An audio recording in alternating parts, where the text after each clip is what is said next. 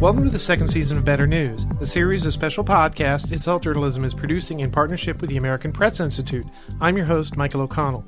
Better News offers strategies and case studies to help transform newsrooms. The effort is funded by API and the Knight Lenfest News Initiative. The goal of this podcast series is to highlight some of the useful research API has published as part of its Better News initiative. The Sacramento Bee has used groups outside of mainstream media to attract new readers, gain access to a diverse talent pool of journalists, and elevate the voices of under-resourced communities in the Sacramento area. Ryan Lillis is the assistant managing editor at The Bee, and Liv Monahan is the editor-at-large of the Community Voices Project. We talked to both of them as part of this interview today, but we're going to be hearing a little bit more from Ryan as he shares the context of how this project fits into the broader strategy of the Sacramento Bee. Ryan and Olivia, welcome to Better News. Hi, thank you so much for having me. I'm glad to be on. Yes, thank you. So Ryan, let's start off with you. What problem was the Bee trying to solve by doing its Community Voices project?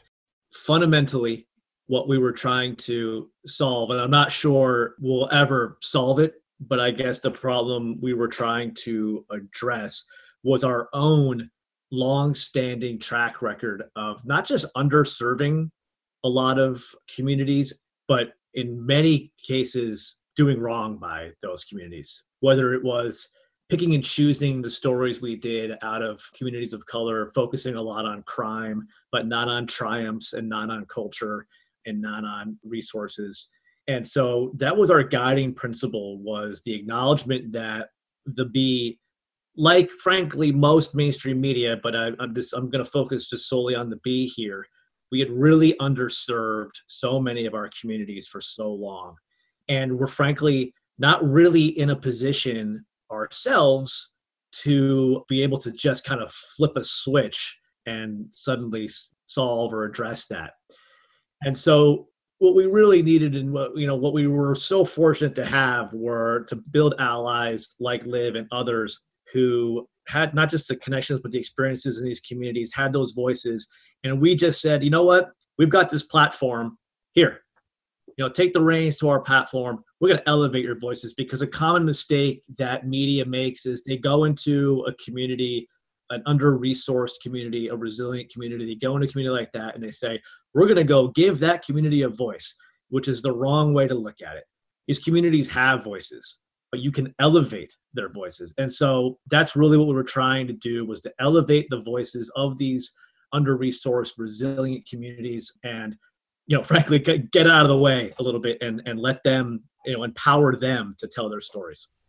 So how were you able to do that, to elevate those communities, identify those groups, and then, approach them, and then through some process, elevate them? Yeah. So Liv will recall, it all kind of started in a backyard in Oak Park, a neighborhood in Sacramento, last October. Liv and I, another journalist, Alexander Yoon Hendricks from the Bee, and Andrew DeFay, a friend of ours, of Liv's, a colleague and trusted ally, we kind of started to hammer this out and brainstorm. What would the model look like? We met with more community members to kind of start to create a blueprint for what would be the best way. And we learned a few things from that. One was we're going to need funding, right? So we were, again, really fortunate. I was able to apply for and receive a grant from Facebook through a community journalism initiative they have. So when we were publishing the work of these emerging journalists, we were able to pay them more than the smaller fees that freelancers in the newspaper industry often get. We were able to pay these journalists closer to, their worth. You put in a lot of hours on a work, you should be compensated for it. So that grant was a big key. And another key element, key message early on was that, while I helped kind of formulate the plan with others, it was really clear early on that me, a middle-aged white male, should not be the guy editing the stories, for content, because of my own blind spots. Something that I may think is not that important in a story might be vital to the artist, to the writer, to the author. And so we were able to bring on Liv to act as kind of as our editor-at-large and a point person, do that frontline editing. I was able to help with kind of the back end editing for grammar and things like that, but not any kind of substantial perspective or voice editing. And then we went public. This is the key element, I think, for anyone thinking about this model, is going public, listening. I mean, listening is number one. And Liv and I have had lots of conversations about ways that the Bee should change. And the key is just listening. And it's maybe sounds easier said than done, but you got to listen, and you got to be willing to change. You got to be willing to change quickly and adapt. And so we had a public event and listened to the community and admitted, publicly that the Bee had not been serving communities of color, diverse communities appropriately. And with that acknowledgement, I hope, helped build a little bit of credibility, and then the program lifted off from there. So Liv, tell me a little bit about your involvement in the development and sort of this, live event and launch.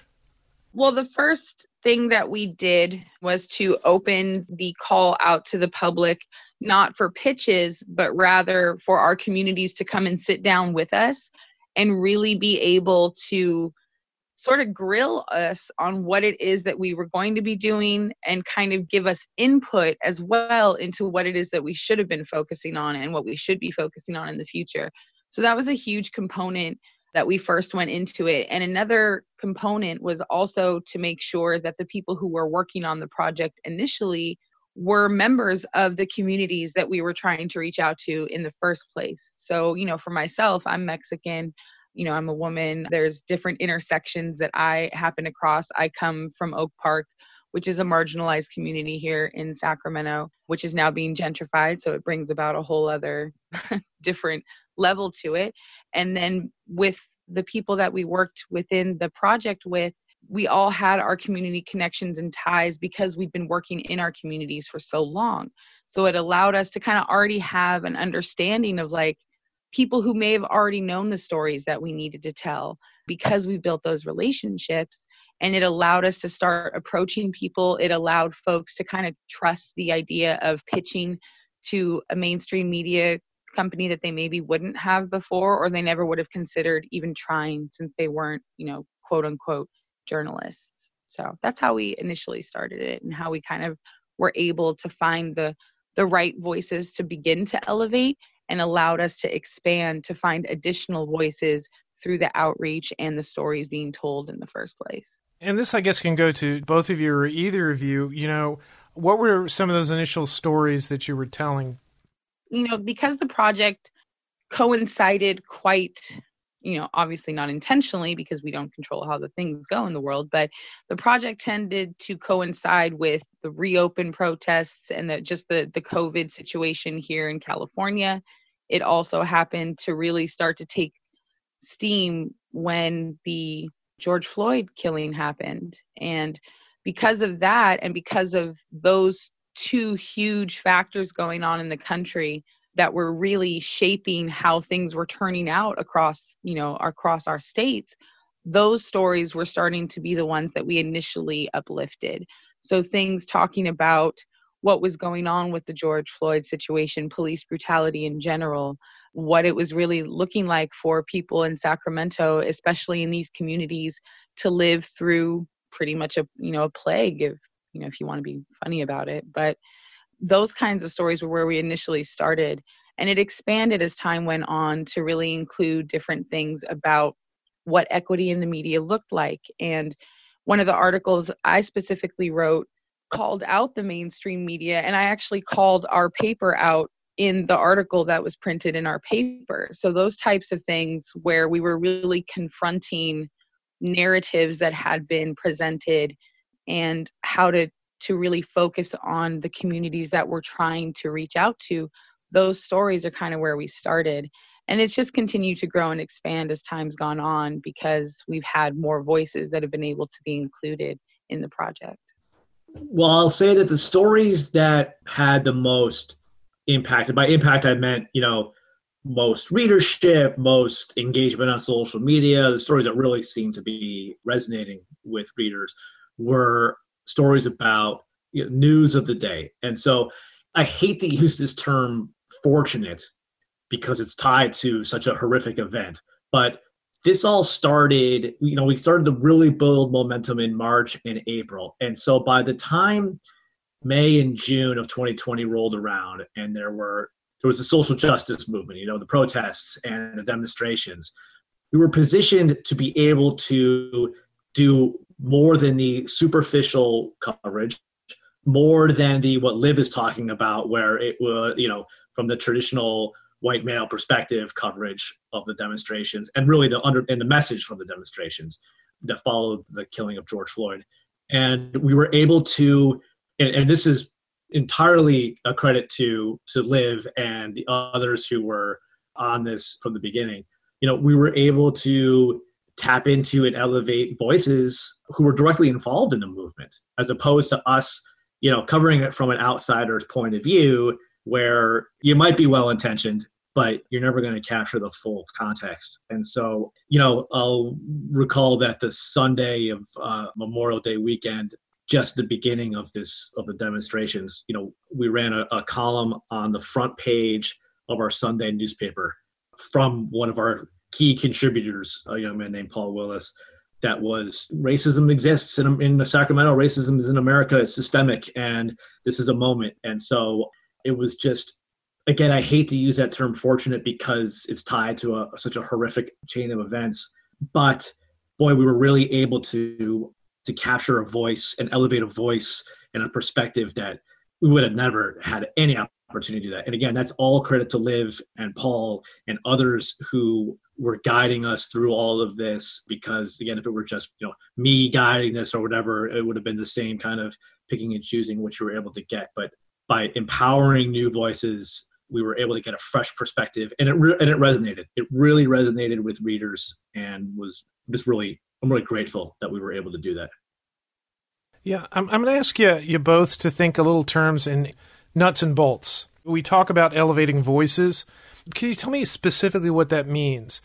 How do you pick the people that you want to do these stories, and how do you set up a system that they're able to report and bring that content to the Sacramento Bee? Yeah, I mean, I can just speak kind of logistically. So it started with the public event. It's fairly straightforward. I mean, we created an email, voices@sapbee.com, and sought submissions. Our plan pre-pandemic was to host monthly events, because kind of on a parallel track in terms of the philosophy of this program was something that we were calling the community to newsroom pipeline, where we were hoping to cultivate and train and guide the next generation of journalists in Sacramento. And unfortunately, the pandemic obviously put a halt to those plans. We weren't able to meet in public past our initial event, but it was word of mouth, social media, submit stuff to this email. And Liv, correct me if I'm wrong, but I think out of all the submissions we got, I think there was only one that we not publishing, and it wasn't because of anything it wasn't story subject or anything like that. It was very long, or it wasn't quite what we were looking for. But I mean, we published just about every submission we got, and we got a lot. And so that was kind of the process. For me, I'm not a nuts and bolts person so much. I'm more of a thoughts and feels person. But for me, elevating voices in our community looked like really analyzing what the Bee's stories had been previously, where those sources were coming from previously, who the reporters were going out and talking to, and how the reporters were presenting the stories that they were telling. And when we kind of stood back and looked at the big picture of that, one of the things that we had realized was that a lot of the stories and the sources and the people telling the stories, regardless of what community it was in, were predominantly cis-het white men. And that statistic kind of showed us that we're clearly not talking to the people that we need to be talking to, especially when it comes to the types of communities and stories that we're attempting to tell. For example, if you were to look at an old story about, say, Stephon Clark, and you were to look to who the journalist that was covering that story maybe cited for sourcing, they would have talked to the police, they would have talked to maybe a politician to get their opinions, but they weren't talking to the community that was being affected by what was happening, that was being impacted on a daily basis by what was happening after Stephon Clark was murdered. And for us to elevate those voices, we had to step back and look at that bigger picture and understand that in order for us to change, we had to confront that because it can be uncomfortable to do so. Was it self-perpetuating that once you began, you sort of opened these gates that more and more people saw this as a way to, get their voices out there, to share their content and their stories? I can speak from, what we see internally, and I'll provide a little bit of context there first, which is that one thing that as we were formulating the blueprint for this plan, one thing that a lot of people felt very strongly about was that these stories should be offered outside our paywall, so for free, right? And so that you don't have to subscribe to read these. I thought about that for 3 seconds, and yes, of course. And for me, the reason that I give because we are a for-profit business, but the reason where I'm able to justify that in the company is that how dare us ask for residents of communities that we've underserved for years, how dare us ask them to suddenly pay for our content? And so all of the stories in this series have been outside the paywall. And yet, stories in this series have directly led to subscription growth for us. We have the data that shows that. In fact, several subscriptions, somewhere to the tune of 40 to 50 new subscriptions out of this series. In addition to tens of thousands of story page views, likely from readers who either hadn't read us in years or had never engaged with us. And so the data shows that yes, we're reaching new audiences. And I think a key to that, and I truly believe that a key to us reaching these new audiences is honesty and being upfront with the public and saying and explaining why you're doing this, why you're giving it away, and admitting to your mistakes and showing a willingness to listen and learn and change. And so that's what we've done. And I think the results have been amazing. And that's all great, but to hear Liv say that members, that residents of these communities, that community members are, and we got so much work to do, so much work to do. To hear that there's been progress on that front is just amazing. So, what would you say to another newsroom who might be in a similar situation to the Bee was, and they wanted to take this sort of approach that you did with Community Voices? What advice would you give them? Yeah, a couple pieces of advice. One is, because I've seen it before, where you launch an initiative like this, you don't see immediate results, and so you move on, right? It's got to be a long game. I've mentioned to Liv, she's heard me say it a couple of times, we're turning around a 165-year-old ship here, 165-year-old ship being the Sacramento Bee. We can't expect that, hey, look, Oak Park, hey, look, Meadowview, we'll publish some stories from residents of your neighborhood. We're good now, right? Like, no. You have to commit to it long term. You have to. And you have to recognize that you may not see the results right off the bat that you're hoping for. But it is a long game, and you must commit to it as a long game. And I would also say, in addition to that, it makes sense from a human level. It makes sense from an ethical level. It makes sense from a journalistic equity level. It also makes sense on a business level.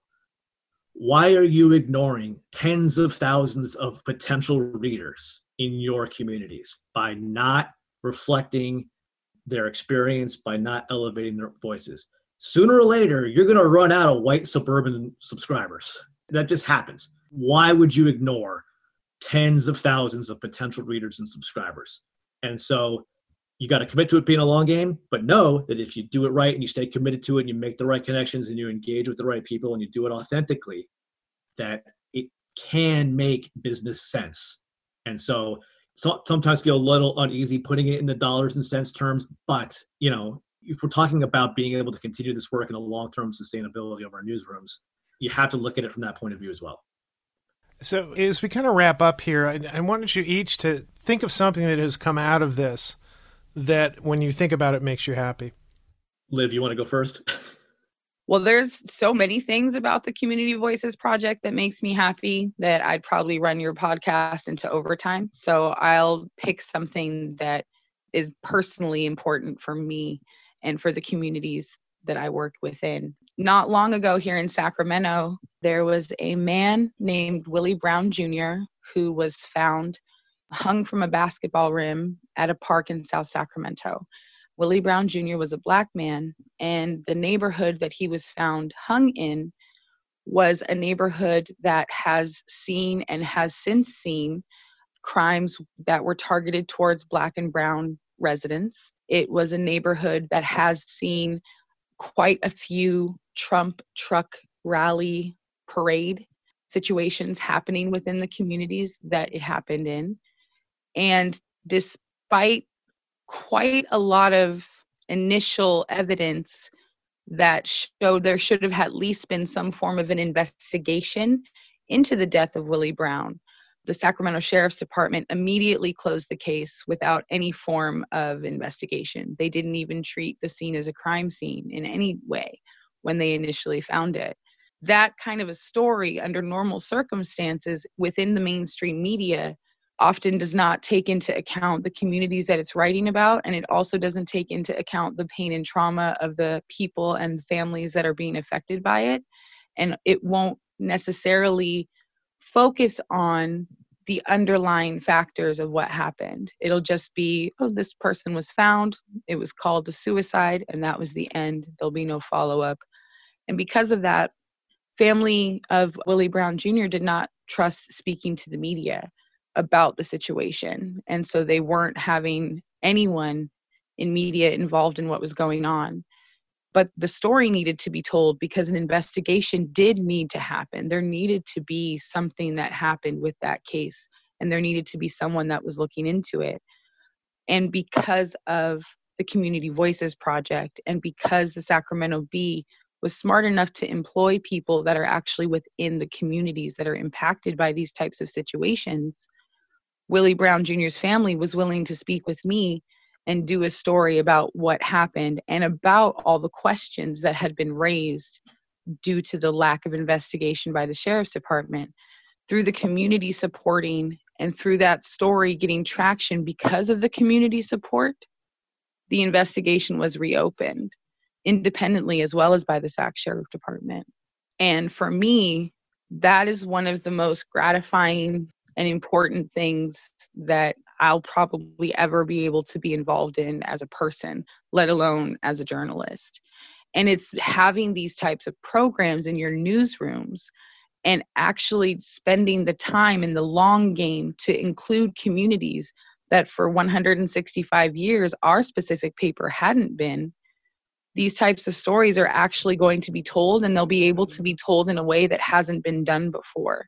And that's how you change not only your newsroom, but the impact of the media in general.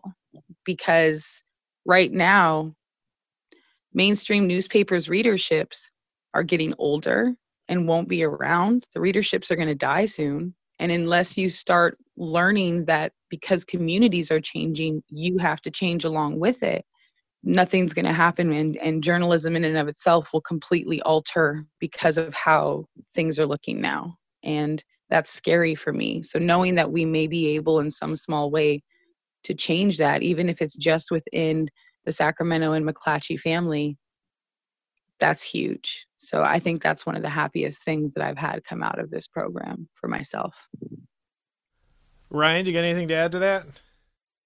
Yes, the stories primarily, and it's been, from my perspective, just over the past several months, just seeing, helping, and playing a very small role in elevating the work of extremely talented emerging journalists like Liv, like, Courtney McKinney, who's written some art pieces for us, for a young man named Khalil Ferguson, who I joke every time I talk to him of, someday I'm going to be voting for him for mayor because he's just a brilliant young man. And so all of that has been special. I'll add something to it also, which was that Community Voices ended up being not just about the stories and this. It really drove some systemic change within the Bee, which was long overdue and necessary. So I'll give you two examples. One is we largely, almost exclusively banned the use of the term looting. The term looting has become weaponized.